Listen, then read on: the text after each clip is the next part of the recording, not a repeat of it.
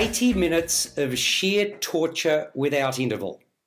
A feminist perspective on the role of women in society from biblical times until today. This is largely esoteric, mind-numbing mumbo-jumbo, or claptrap masquerading as highfalutin art.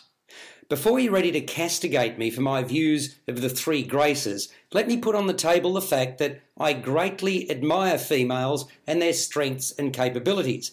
But my admiration doesn't extend to three women fawning about on stage, exclaiming their frustrations, foibles and insecurities.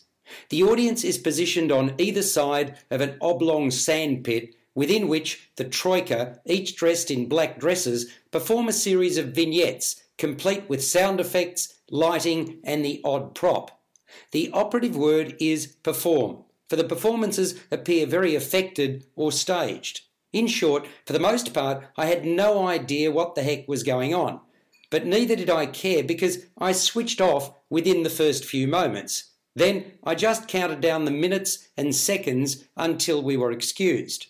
The only thing I pieced together was that these women had high aspirations when they first appeared on the planet, but then had the proverbial stuffing knocked out of them. Further, in a contemporary setting, two friends, both artists, had decidedly different views about the most effective direction to take in life. In addition, there were a number of references to water. That's it. Nothing more, Your Worship. Nothing more except extreme boredom on my part. My rule of thumb when entering a theatre or cinema is simple. Hopefully, know nothing about a play, musical or movie. Don't read about it beforehand. Let the work move me or not, based purely on its merits or demerits. And I've adhered to this basic tenet of reviewing for 30 years. Well, you know my feelings about the three graces, but now let me add from the blurb on TheatreWorks website. Quote, carved straight from the epic traditions of Greek theatre, the three graces is drama on a grand scale. Well, that may have been its intent, but it didn't come across that way. Let me go on from the write-up online. Quote, the three graces have a lot to say. Really? You could have fooled me. Continuing the quote, they are a legacy from a different time, an artistic symbol of what humans have chosen to preserve, what humans have valued in the past and what humans think should endure into the future. End of quote. Be that as it may, we shouldn't have to endure this.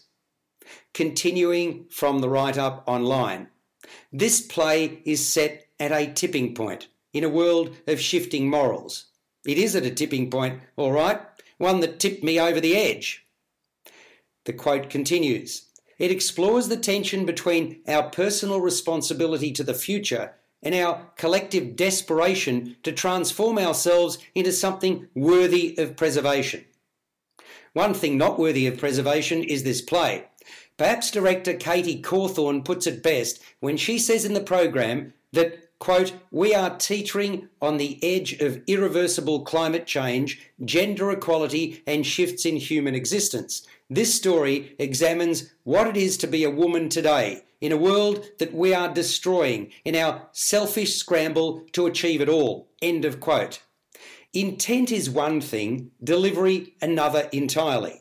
Much of my criticism is directed at the writing by Laura Lethland. Did it have to be so obscure? Surely not. Don't say you haven't been warned. The quicker this world premiere work disappears, the better. It's on at TheatreWorks in St Kilda in Melbourne until the 2nd of June 2019. Subscribe to the full podcast at Stitcher and iTunes or your favourite podcast distributor. This has been another quality podcast production from Bytes.com.